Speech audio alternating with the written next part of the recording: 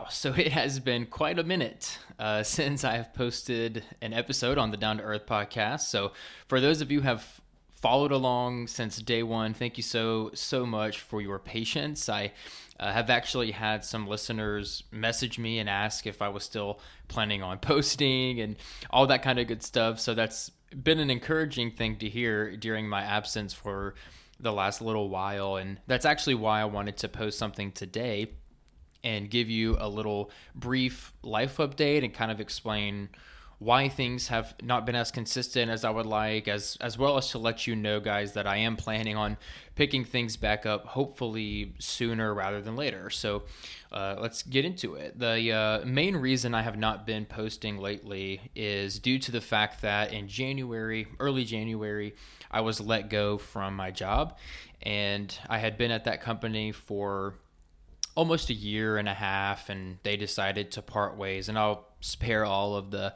details, but it has definitely caused me to focus a lot of my time and attention on searching and applying for new positions, scheduling interviews, all that kind of good stuff. And originally, I thought one of the weird, perks of getting let go would be having more time to actually dedicate to the podcast. But after kind of going down that road a little bit, I felt like it would be more, my time at least, would be more wisely spent on the job hunt. Having an income is kind of important, kind of a big deal. So during this time of uncertainty, it was just better and again more wise to focus on that. And thankfully, praise the Lord, I have a few things in the works and kind of getting lined up. So some things seem to be getting closer to a new position, and we'll hopefully be able to schedule more conversations with pastors and plan to do more book reviews and things like that here soon. My regularity has attempted to be one new episode each week, but that may become more like every 2 or 3 weeks, kind of depending on the job that I do get and those schedulings and those details. Either way, again, I really do appreciate the patience and also, again, the eagerness to hear more conversations that I've gotten from you guys. So additionally, I did want to share just a few encouraging thoughts and experiences that I have had during this time of uncertainty, again, job-wise.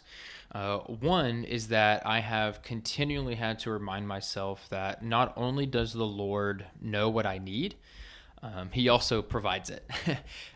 He has continually provided for my wife, Summer, and me, and I fully trust that He is going to provide the exact job that I need as well, all in His timing. So I have really had to learn and trust. He's given me this season to really see, where does my faith land, in regards to trusting His timing. Many times I've been told by other companies, hey, we're going to call you on this date and time. We're going to do this interview. And then I would never get anything back. So it was just like, couldn't even get an interview with people. It was really frustrating, but I've had to, again, continually remind myself that not only does the Lord know what I need, He also provides it in His time, and He can be trusted. And two, the Lord has surrounded me with faithful, loving friends. Summer has been the most supportive and encouraging. I could not be more blessed to have someone as my wife. So, wife, thank you. I love you. You're the best. And many of my friends and pastors from church as well have continually and consistently loved and encouraged, and they've prayed for me before, during, and after each and every interview. I wish I had $1 for every text that I've gotten that it's like, hey, what time is this interview? I want to be praying for you. Or, hey, how did your interview go? I was praying for you. If I could have $1 for every one of those, there's no telling how many all-star specials I could get.